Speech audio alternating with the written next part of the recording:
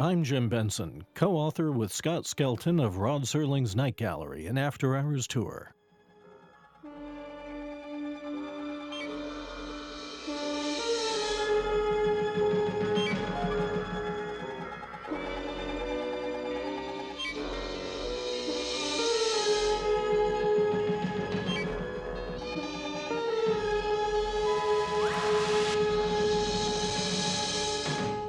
Starring tonight, Bob Crane, Joanne Worley, Victor Buono, Forrest Tucker, and John Aston.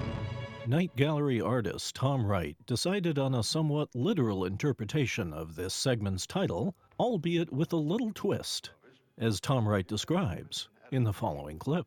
The title worked well on that for me eventually. A house with ghosts. Once I had the house, and I made it elongated and long windows and stuff, and then in the windows I would put the ghost. You know, it was kind of lighthearted, and it wasn't one of them that scared you to death. It worked well. I didn't know it worked that well. Here is a night gallery with much greater potential than was realized, leaning a bit too much on the comedy side, when a somewhat darker approach would have been much more effective. While flawed, House with Ghost is still a well-paced, witty, and enjoyable diversion. This trifle on infidelity most likely was chosen to lead off the hour based on the popularity of its two stars, but Dr. Stringfellow's Rejuvenator would have made a much stronger segment to open the hour. Twitchell's got our whole... With at least one critic praising the hour as having, quote, 4 of its better episodes, the segment's main weakness lies in Bob Crane and Joanne Worley's identification with 2 of TV's top comedy shows, Hogan's Heroes and Rowan and Martin's Laugh-In, giving certain critics of the series reason to compare Night Gallery unflatteringly with Love American Style. Bob Crane was cast by Jack Laird to play Ellis Travers in May of 1971, only 1 month after Hogan's Heroes aired its final episode. A talented actor, Crane was looking to break out of Hollywood's typecasting camp after 6 years of playing POW Colonel Hogan on the hit CBS sitcom. House with Ghost was an ideal start for the actor, effectively transforming Crane from hero to villain, as Carol M. Ford, co-author with Linda J. Groundwater of Bob Crane, The Definitive Biography, explains in the following clip. She was incredibly typecast as Hogan, as Colonel Hogan. And so he's looking at different things. He's also looking to, he's known as a comedy guy. He did great comedy in radio, and he was in radio for 15 years. I mean, he's a funny guy. He likes to make people laugh. He likes to laugh. But as an actor, he's also starting to grow.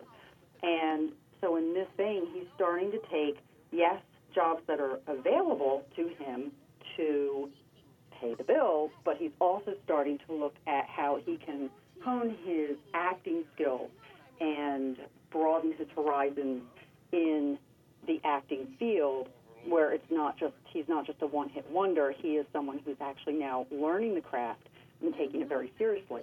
He did this even before Hogan's Heroes, when he was on the Donna Reed show, when he took a course taught by Stella Adler to really start to learn acting as a craft. And that was something that he really was serious about and what he wanted to do as he was moving forward.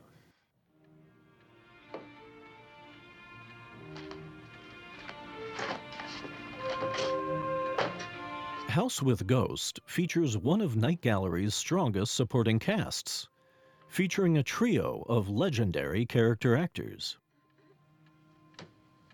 Usually cast as a judge or priest, Eric Christmas turns in a marvelous performance as a real estate agent whose homes are not only habitable, but inhabited. Christmas's scene with Bob Crane is filled with comic subtlety and nuance, and it's easily the episode's finest moment. Yes, it's the main attraction for my wife. Bob Crane began his entertainment career in radio, hosting a morning show on KNX AM in Los Angeles. The show ultimately became LA's #1 radio program and a hit among not only drive-time listeners, but the Hollywood community as well. Crane revolutionized radio by putting on a daily variety show for his listeners, complete with witty comedy bits, playing the drums on the air, and in-studio interviews with some of Tinseltown's biggest stars, Marilyn Monroe, Frank Sinatra, and Bob Hope. Among the stars interviewed by Bob Crane on his radio show was Rod Serling. Crane was a fan of Rod Serling and The Twilight Zone. In fact, the young radio host made his acting debut on Serling's series, well, at least his voice did, playing a radio announcer in the 1961 second season Twilight Zone episode, Static. Rod Serling was also a fan of Crane's radio show, and the two enjoyed a breezy banter when Serling appeared on the December 11th, 1961 broadcast of the Bob Crane radio show, as we'll hear in the following clip. But you have never run into a sponsor or network resistance on any of your shows? Well, not on the Twilight Zone. Only once. We had a show where it took place on a British steamer. Yeah. And the captain had a line where he said, bring me up some tea to the bridge, which, you know, is a traditional thing with the British. They drink tea all the time. Yeah. Well, we had a sponsor who made instant coffee, and they wouldn't permit the mention of tea. They didn't make tea. So they made the captain say, bring him up some coffee. So we changed it to sandwiches. Oh, I don't know what he drank. Seawater, I think. Really? Yeah, that's the only major problem. It's the only problem we've ever had on the show. For goodness sake. Except that they kept saying that I should look taller, and that's impossible. They used to say, I did one acting stint one time in my life. I've only acted once, Bob, on a Desilu show, and they kept saying, bring out the man maker. And this was like a cigar box about 4 inches high, and they made me stand on this thing because my head, hit Keenan Wynn's belt buckle. Yeah. And I looked like kind of Mickey Rooney with dark hair. Actually, what is your height, Don? 5'5.5". Oh, that's nice. He said proudly with a glint in his eye. Bob Crane used his radio show, in part, as a springboard to enter the acting business, and it worked. Crane was ultimately cast in such shows as Alfred Hitchcock Presents, The Dick Van Dyke Show, and a regular role in The Donna Reed Show, which led to Crane starring in the classic CBS TV comedy, Hogan's Heroes. One issue with any performance of Bob Crane is that viewers frequently view his work through the prism of his personal life and tragic end, as Bob Crane co-author Carol M. Ford explains in the following clip. Unfortunately, what happens is a lot of the roles that Bob takes are compared to what we later learn to be real life. So he's murdered in real life, and he has affairs, and he has a sexual addiction in real life. And so, people tend to forget that they're watching a character. Like Bob is an actor, he's playing a character, and so a lot of the outside stuff kind of gets projected onto the role that he is playing. That piece of it, we need to start looking at the work that Bob Crane is doing on screen. He's not a bad guy in real life. He got mixed up in something that was the basic human weakness. All of that aside, his work on screen should stand for what it is, and his work on screen is very, very good. Is he excellent at this point? Yeah, he had work to do, and he knew that, and he was working on developing those acting skills and increasing his performances on screen. Well, these gardens are an absolute mess. Our ghost does not have a green thumb, you know what I mean? Joanne Worley was born on September 6, 1937, in Lowell, Indiana. After studying drama at the Midwestern State University, she eventually moved to Los Angeles to study acting at the Pasadena Playhouse. In the mid-1960s, Worley headed to Broadway and started her own nightclub act in Greenwich Village, where she was discovered by singer and talk show host Merv Griffin. Worley appeared on The Merv Griffin Show over 40 times, and that nationwide exposure brought her to the attention of producer George Schlatter, who ultimately cast her as one of the comedy players on his new sketch comedy series on NBC, Rowan and Martin's Laugh-In. Laugh-In became an instant mega hit and catapulted Joanne Worley to superstardom. When cast for House with Ghost, Joanne Worley was in similar territory as her co-star Bob Crane, having left her smash hit TV show Laugh-In 1 year earlier. In at least one respect, Worley was the optimal choice to play the terrorized Iris Travers, for the actress naturally possessed a talent essential to a show like Night Gallery. Quote, When you grow up on a farm, recalled Worley, your parents aren't always going, shh, shh, quiet. You can go out and scream and holler and yell as much as you want. And if you want to call somebody, you really have to project. My whole family screams. Over the next several decades, Joanne Worley starred in such TV series as Adam 12, Emergency, Murder, She Wrote, and became well known for her voice artist work in such productions as Beauty and the Beast, DuckTales, The Pink Panther, and A Goofy Movie. Trisha Noble plays Ellis Travers' Dolly Bird, who is waiting patiently for her investment in the murderous philanderer to pay off.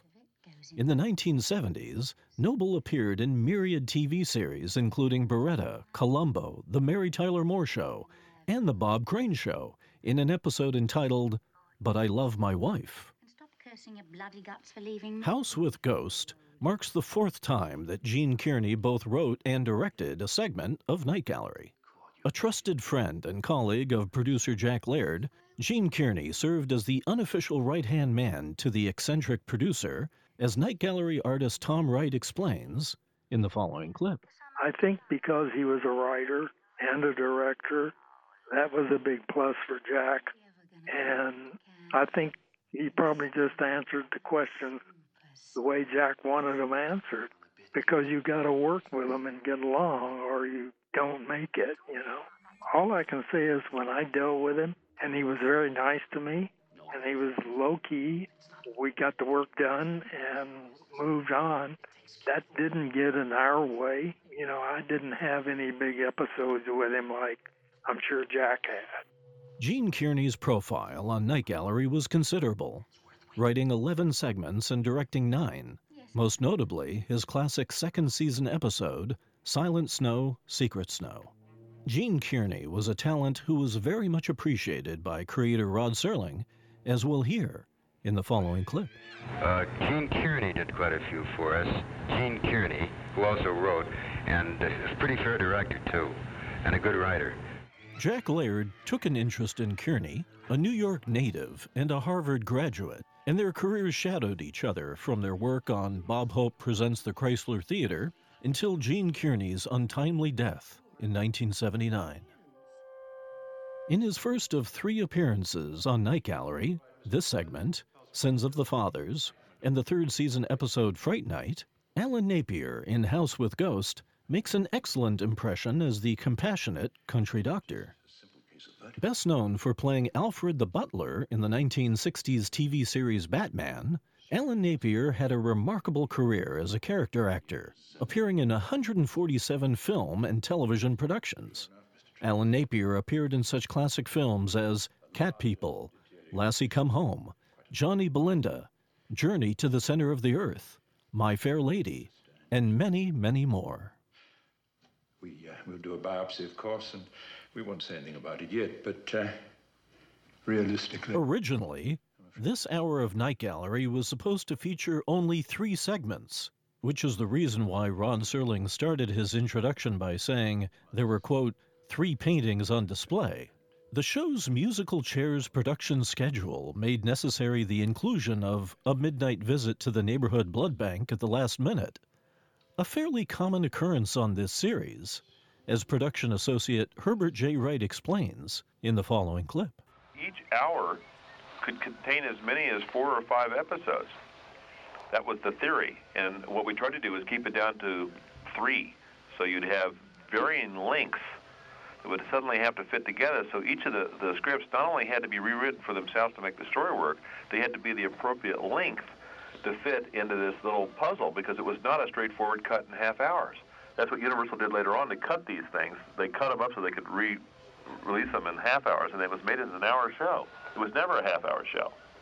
All the scripts had to, however many scripts there were going to be, had to fit inside of that hour. We had to do that. So you got one that you expected to come in at 30 minutes, you realize it was going to play better at like 38 minutes or something. And all of a sudden meant the one that was going to be 20 minutes had to be 12 minutes. And the blackout that was going to be 4 minutes all of a sudden had to be 3 minutes. I mean, it was that kind of craziness going on back and forth, because as you changed each one of the scripts, each of the other ones, if you suddenly said, well, no, it's going to work better if we drop this whole scene in this one, Jack, that means we had to come up with another scene or put something back in the other one before we got to the set. We'd have 3 different directors going, or 4 different directors going, and 3 different sets, and we'd be racing from one to the other, and it was insane. That's why no one's tried to do this since.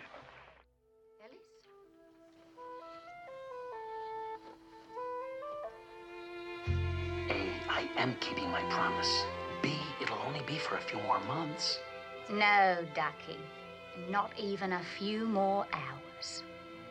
What do you mean? A, forget it, Ellis. B, don't worry your little head about a single thing, because C, it's all over, Ducky.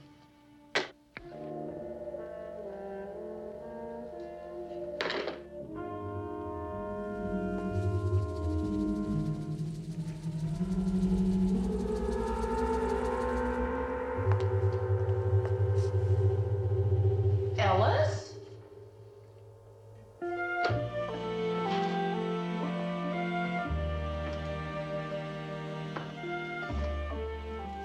Yes. What's the matter? Nothing. Nothing anymore.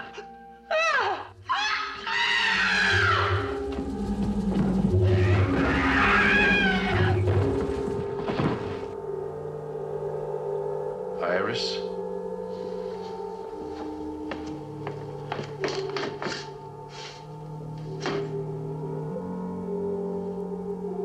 Mr. Travers? Bernard Fox is dead on as the late Mr. Carnby, who won't rest in peace unless he gets a piece of the action. At the time, Fox and Bob Crane were on tour together, co-starring in the play Beginner's Luck. The two shared a remarkable chemistry, as Bob Crane biographer Carol M. Ford explains in the following clip. It's fun to see Bob Crane and Bernard Fox acting together, but like audiences recognize both of them in their Colonel Hogan, Colonel Crittenden roles.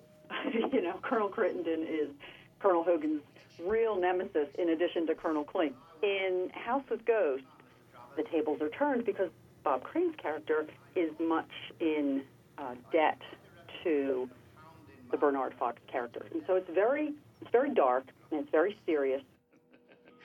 What do you need money for? A, I'm a man of my word. B, I've responsibilities. To who? Your widow? She's in great shape. No sweat. She's living in Brighton. She's having a ball. Just ask Mr. Chichester. Oh, no, Mr. Travers. You see, my wife upset the provisions of my will. She troubled my afterlife. No, Mrs. Canby won't be getting another shilling from me. Or you. The full address of the person you'll make the payments to is on the top of this bill. She's living in Manchester. She's a... House with Ghosts short story author August Derleth and writer-director Gene Kearney demonstrate how infidelity can lead to indebtedness in perpetuity. All in all, an imperfect yet satisfying segment of Rod Serling's Night Gallery.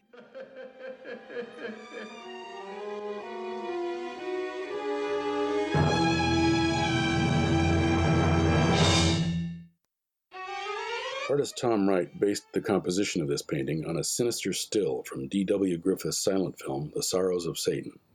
Hi, Scott Skelton here. I'll take over from Jim to comment on the next part of this episode. This blackout sketch on the well-trod vampire theme is little more than filler for the hour, included at the last minute when a decision was made to trim Dr. Stringfellow's Rejuvenator to tighten its pacing. The intended victim in the sketch was played by Journey Laird, the producer's stepdaughter. This was actor Victor Buono's first visit to the Night Gallery, to be followed by Satisfaction Guaranteed later in the production schedule. His larger-than-life persona was used to highly amusing effect in his 2 vignettes, the maniacal gleam in his eye conveying an aptly demented quality. He's probably best known for his performance as Edwin Flagg, the creepy musical accompanist who plots to bilk fated child celebrity Baby Jane Hudson in the horror classic Whatever Happened to Baby Jane. Playing opposite silver screen titans Bette Davis and Joan Crawford, Buono succeeded in matching and occasionally surpassing Davis's highly colored performance, ensuring him an Oscar nomination for Best Supporting Actor. Bono quipped on his experience, "Betty Davis told me that I was one of the few actors who had ever upstaged her."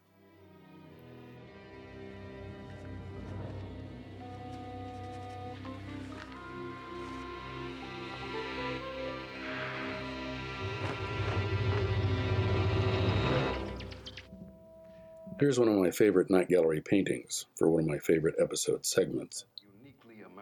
Rod Serling's cynical portrait of an unscrupulous snake oil salesman in the Old West inspired this massive canvas from artist Tom Wright, who sought to take that familiar imagery and make it much more mysterious. And so he obscured the peddler's facial features with deep shadows, as much in the dark as the character's humanity. Serling's strengths in realistically presenting small-time hustlers and other clutter from the urban landscape are here transplanted effectively to a frontier setting.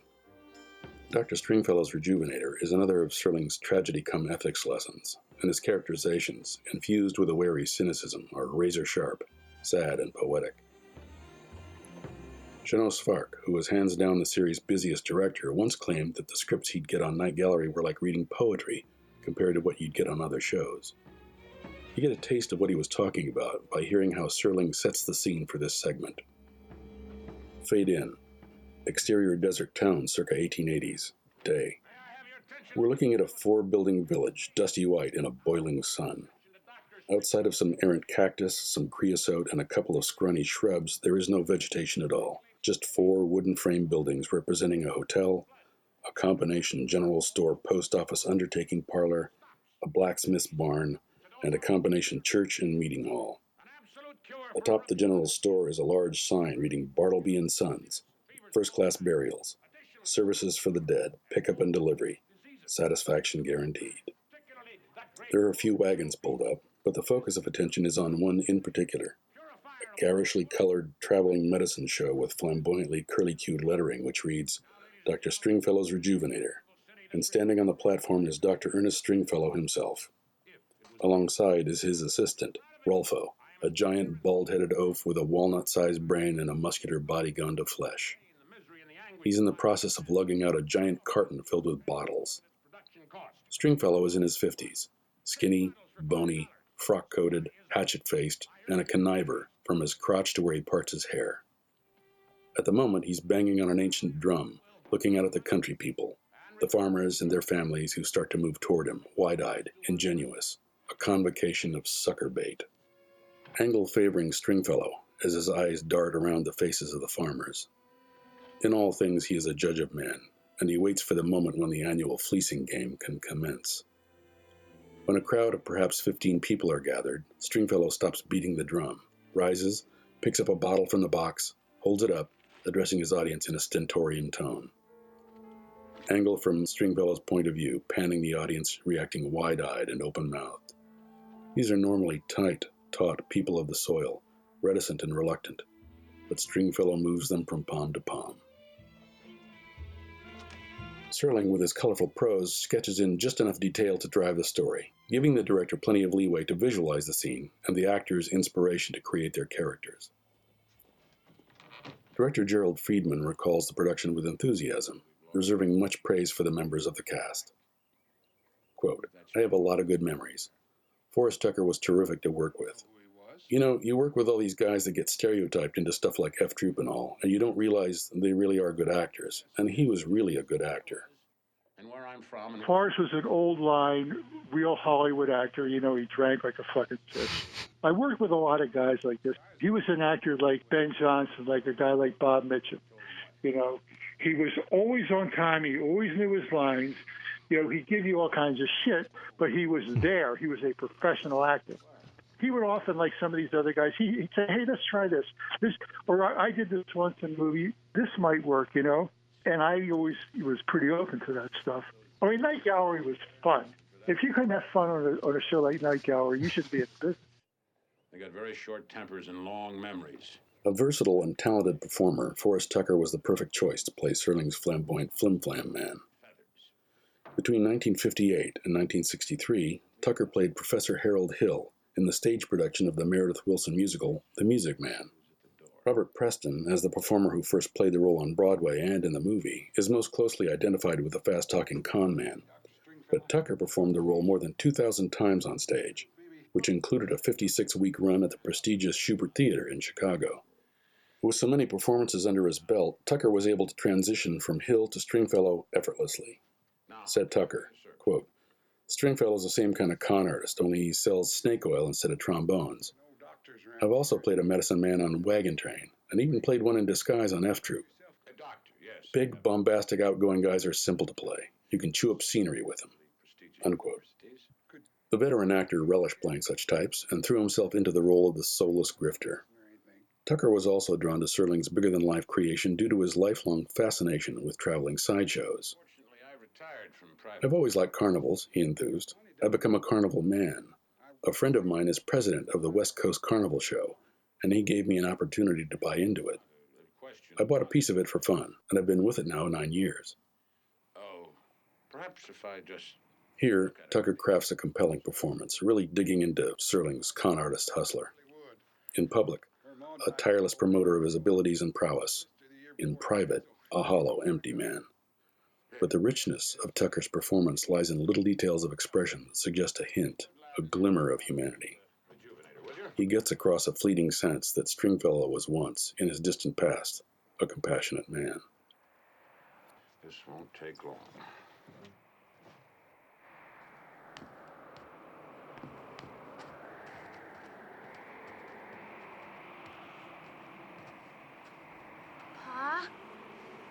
Pa, is that you? It's me, honey. I brung this good doctor here, and he's gonna make... It's clear from Stringfellow's response upon seeing the farmer's daughter that he knows she's not long for this world. He's no physician, but you don't need medical training to diagnose someone that afflicted. Right here. He even seems to express some small, wordless sympathy for the child for a moment or two, and then he falls back on his default instinct of fleecing suckers and sells the poor farmer some of his worthless physic to spoon-feed the doomed girl. Without exception, Tucker's co-stars are on the same level of quality. Lou Frizzell's strong performance as the desperate farmer rings with pain and sincerity. Frizzell was a popular character actor throughout the rest of the 1970s until his untimely death in 1979, and can be seen prominently in films like Lawman, Summer of 42, Steven Spielberg's Duel, The Other, The Front Page, and Capricorn 1.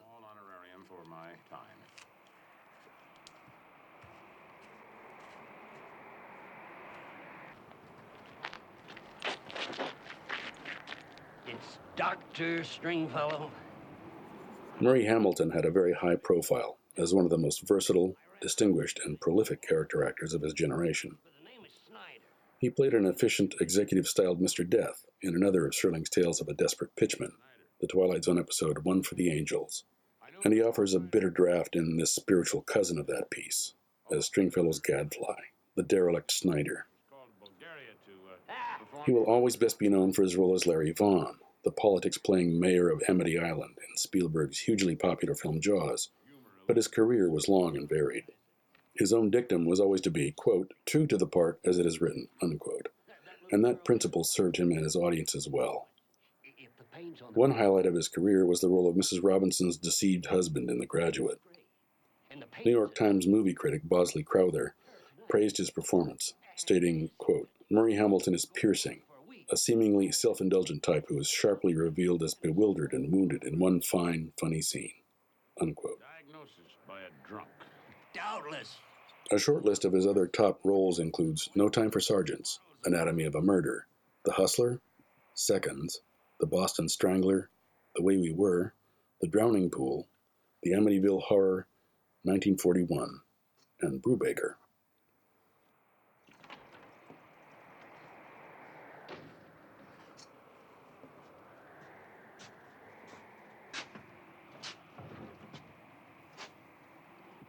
Although Don Pedro Colley, who plays Stringfellow's assistant, Rolfo, was a relative newcomer to film, he found the atmosphere on the set warmly inclusive.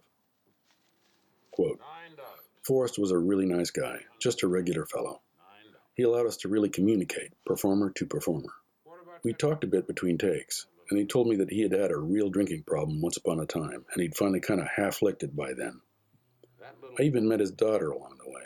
She came to visit the set, unquote. considered a testimonial for Dr. Stringfellow. Beautiful performance by Tucker here, very subtle, and beautifully lit by cinematographer Lionel Curly Linden, who's responsible for lighting and shooting all the segments produced in the first half of the second season. I must also give a shout-out to composer Gil Mallet, not just for his sensitive score for this segment, but for providing the music for the entire hour, the only episode in which all the music was Gil's, who in general was only responsible for the main and end title music for the series. His somber, elegiac score for Stringfellow adds an appropriate touch of melancholy, helping make this mid-season episode a Night Gallery highlight. Such was the quality of his music, Gil would use one of its subsidiary themes, titled I Sell Faith, and use it as the main theme for his hauntingly beautiful, sweeping score for the 1973 telefeature, Frankenstein, The True Story.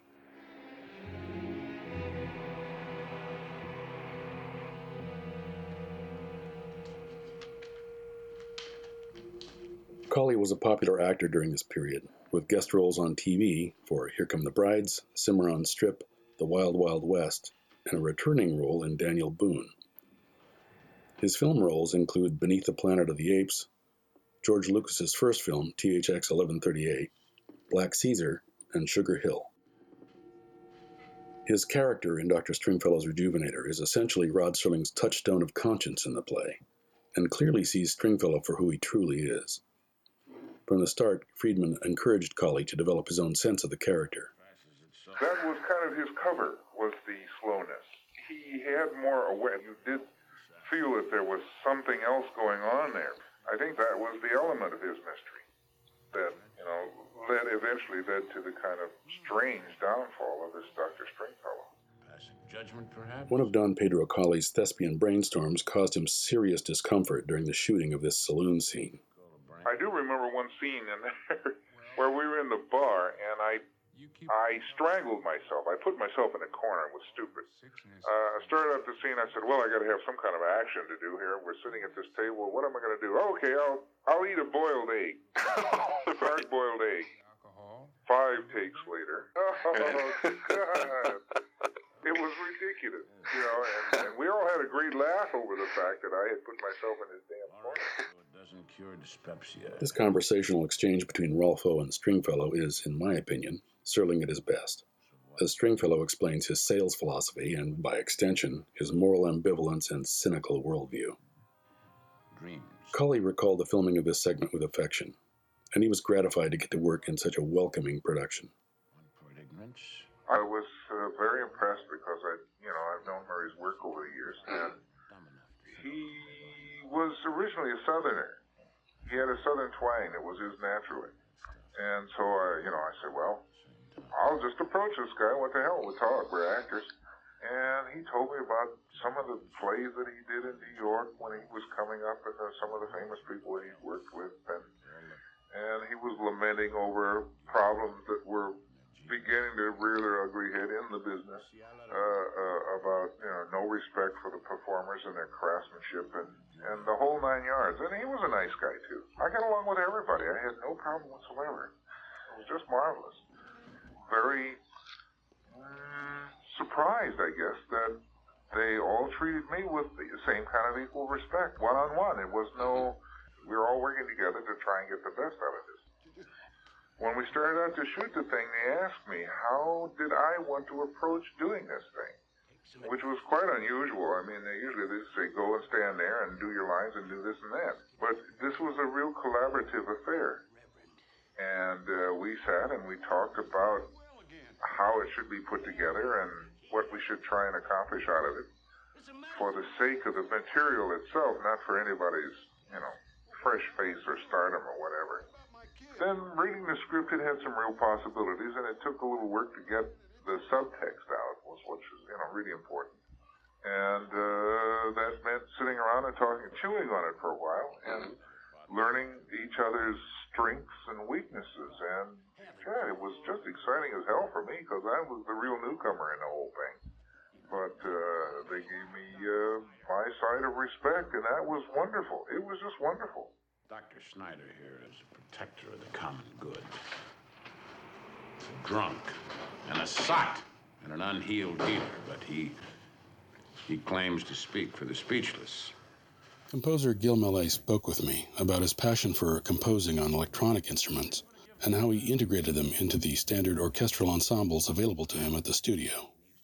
When I did Night Gallery and Andromeda Strain, I would say that 90% of the instruments that I used were all ones that I had built from 1958 right up until, the time when synthesizers became plentiful, which was in the 70s, when people like ARP came out with affordable stuff and Moog and all this.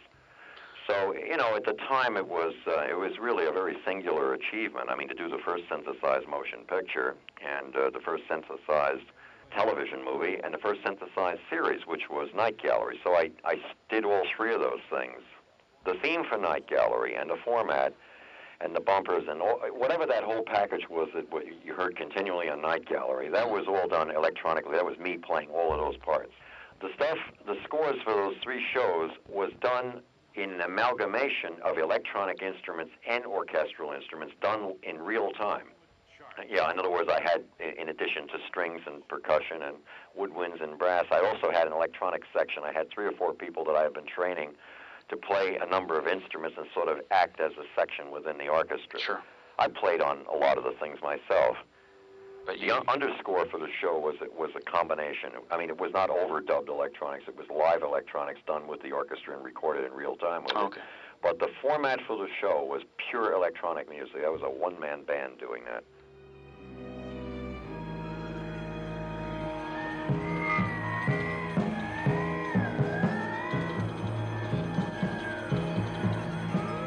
Save for the unfortunate use of day-for-night photography, which was Night Gallery's eternal hobgoblin, the rest of the production is on an equal plane with the fine performances. Art director Joseph Alves, who would soon be getting very creative at designing Wild West saloons with the waiting room later in the season, and his partner in crime, D.P. Curly Linden, create out of backlot odds and ends a frontier town limbo, all dust, tumbleweeds, and chiaroscuro, the Twilight Zone out west. And certainly fans of the Twilight Zone have seen multiple examples of Serling's fascination with street corner pitchmen and Old West medicine men. The tender fable One for the Angels and the gritty noir What You Need exemplify the former, but he reserves his more trenchant and bitter observations for the frontier variety, with Mr. Denton on Doomsday, Dust, and Mr. Garrity in the Graves. Dr. Stringfellow's Rejuvenator, as his final visitation of the themes surrounding this colorful figure of the American cultural landscape, is arguably his finest dramatic meditation on the subject. Well, I'm traveling, man. And you'll never run out of places to travel to, will you? Or poor, ignorant people to rob, or deep pools. Forrest Tucker appeared in some true cinema classics in his time. The Yearling, Sands of Iwo Jima, Auntie Mame, and he starred in his share of westerns in the 50s, including playing Wild Bill Hickok to Charlton Heston's Buffalo Bill Cody in Pony Express. And he appeared in no less than 4 Randolph Scott movies, including Rage at Dawn and The Nevadan. Neither was Night Gallery his first foray into the horror field. In the late 50s, he starred in a pair of British horror films, The Abominable Snowman and The Trollenberg Terror, known in the U.S. as The Crawling Eye, both of them worth looking up.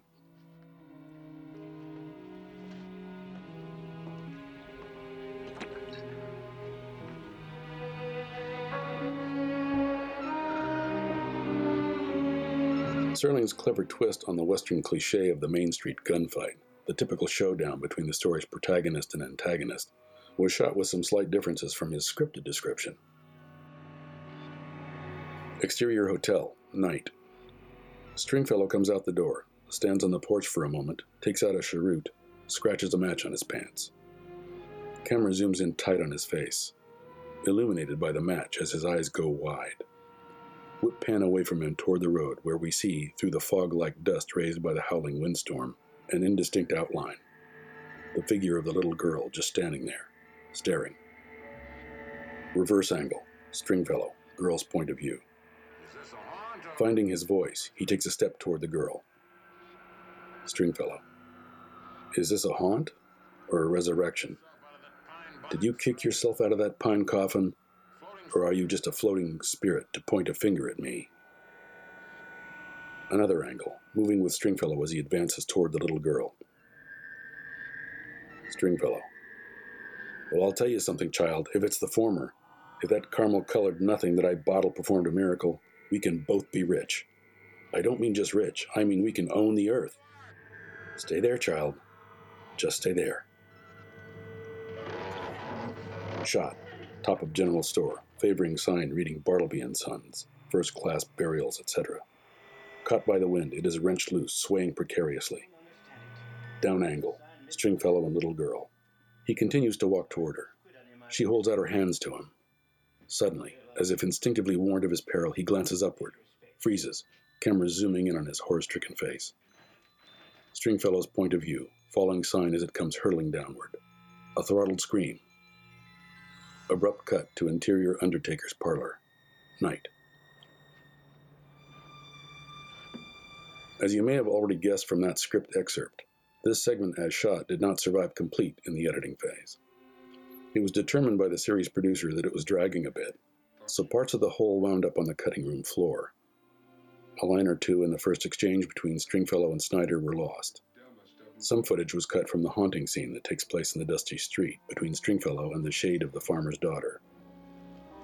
And the final scene in the mortuary between Rolfo and the undertaker was truncated.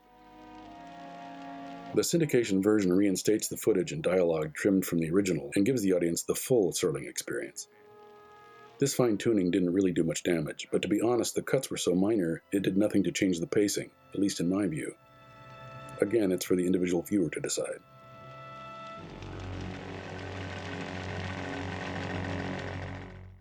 The painting for Hell's Bells is perhaps the most vivid and colorful canvas created by Tom Wright, as the artist explains in the following clip.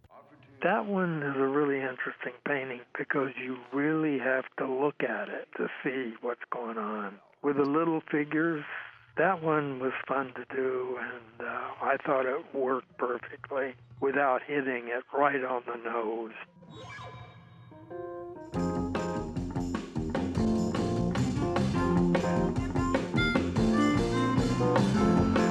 With a hilarious John Astin in the lead, Hell's Bells rises above the standard Night Gallery spoof, perhaps the funniest the series produced.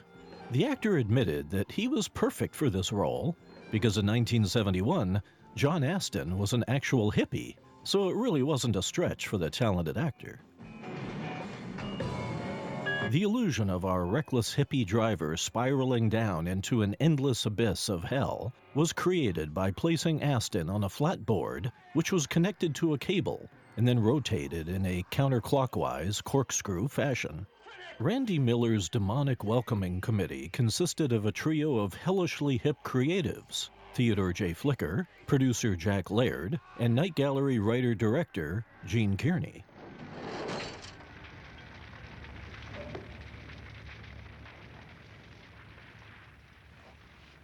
John Astin, who directed 3 of Night Gallery's finest segments and made a previous visit to hell in Pamela's voice, is a real trip with his stoner's grin, Sonny Bono coif, and shriekingly horrid period garb made up of velvet pants, two-tone leather boots, and swank shoulder bag.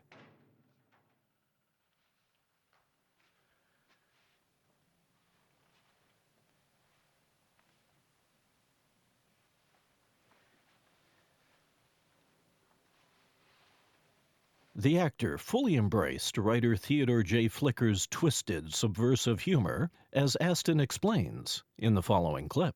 It was a Ted Flicker operation. Ted wrote it, directed it, and played the devil. I don't think he ever got the credit for it either.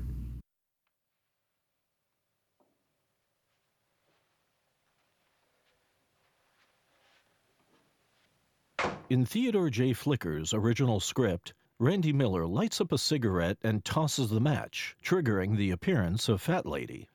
This script detail was changed to Astin taking out a stick of gum and tossing the wrapper. Presumably, cigarette smoking in hell is considered a fire hazard. Hey, lady, is this it? Is this what? You know, hell. No, this is the waiting room. We're very rushed. They're sending too many people down here lately. I don't know what they expect us to do. You'll have to take your turn just like every... This Night Gallery segment is as far as one can get from an episode of The Twilight Zone. Hell's Bells is the quintessential example of why young people at the time totally dug this show. One might say the horror equivalent of Saturday Night Live. In fact, writer-director Theodore J. Flicker was a product of that world and of that comedy culture. In the 1950s, Flicker was a member of Chicago's Compass Theater, America's first theater of improvisational comedy. In 1960, Flicker established The Premise on New York's Bleecker Street, which became a venue for such performers as Buck Henry, Gene Hackman, and George Segal. It was there that Flicker worked with his friends Joan Darling and Bill Savagno, both of whom worked with Flicker on his second season Night Gallery vignette, Junior. Bill Savagno recalls that his friend Ted Flicker was an artist ahead of his time, as we'll hear in the following clip. Some really top people said, you know, Ted Flicker is our premier satirist, and Mel Brooks is our premier vulgarian. He had that tragic thing, you know, like tenors always want to be baritones, that he wanted to be, quote, more serious. And we couldn't convince him that what he was doing was serious. I think he felt he wanted to compete with Mike Nichols and, you know, other people who he felt were getting more acclaim. But the things that he was good at, he was just incredible at. You know, from all the years of working with him and knowing him, I was just amazed at his ability to come up with incredibly imaginative stuff. Theodore J. Flicker was equally successful in both television and movies, writing for such TV productions as The Dick Van Dyke Show, The Andy Griffith Show, The Man from U.N.C.L.E., I Dream of Jeannie, and in 1975, Flicker co-created the classic ABC TV comedy series, Barney Miller. His movie work includes such films as The Troublemaker, Spin Out, Up in the Cellar, and Flicker's 1967 social and political satire, his brilliant classic black comedy, The President's Analyst, starring James Coburn. Hey, can you do something about that music? Slob! The vacuous Mr. Bohr was played by longtime character actor Hank Worden. He's best known for appearing in 17 movies with his friend John Wayne, including Stagecoach, Fort Apache, and The Searchers. Worden's last role was in the cult TV series Twin Peaks in 1991. He died the following year at the age of 91. Hey, you're right, man. Theodore J. Flicker's genius manifested itself in several ways: writer, producer, director, actor. But Flicker's many talents became a point of contention on the set of Night Gallery, as the Hell's Bells writer, director, actor ended up locking horns with his irascible director of photography, Lionel Curly Linden. On the set, Lionel Linden made Flicker's life a living hell, not only in front of the camera, but also behind it. I want to tell you, when you act and direct, you really need your cameraman, Flicker said. So they had a makeup chair right near the camera. I had to be made up in stages as I was directing. Curly decided to dislike me. He couldn't stand it that there I was, the director, getting my face painted red and horns put on my head. He just resented the hell out of me for having the nerve to write and direct and then act in it. The veteran cinematographer was openly sarcastic, insulting, and uncooperative with his young director. For Flicker, it was the single most unpleasant experience he ever had on a TV show. John Astin, who had a less turbulent experience with Linden directing A Fear of Spiders, confirms Linden's hellfire and brimstone behavior on the set of Hell's Bells, as we'll hear in the following clip. Curly was a wonderful cinematographer. When he got a mad on for somebody, it was awful. He just seemed to have it in for Ted, and it was clear to everyone on the set. And yet, product of the two of them was quite good. I mean, that's why I say I didn't think Ted got enough credit, because Ted did, through all the obstacles, Ted created a very nice piece. Those slide people. Our irritatingly enthusiastic Mr. Tourist was played by veteran actor John J. Fox. Fox also played the heckler in the first season Make Me Laugh and the hostile sidewalk Santa Claus in the second season Night Gallery episode, The Messiah on Mott Street. Another small script change here. Originally, our happy vacation couple discusses taking a picture of the Goodyear blimp. That was ultimately changed to, quote, one of those new 747s, as NBC didn't want to give free advertising to the venerable tire manufacturer. As Mr. Devil explained, this small slice of hell is like experiencing a bit of heaven for fans of Rod Serling's Night Gallery. Thanks for listening to our commentary. At the time of this taping, the second edition of our book, Rod Serling's Night Gallery, an after-hours tour, is set for release sometime in spring of 2022. Massively expanded and researched, fully illustrated with color and black and white photos, and more than twice its original length, it's for all practical purposes an entirely new book. For fans of the series, of Rod Serling, and of television history, we feel it's a must-read. We hope you take a look at it.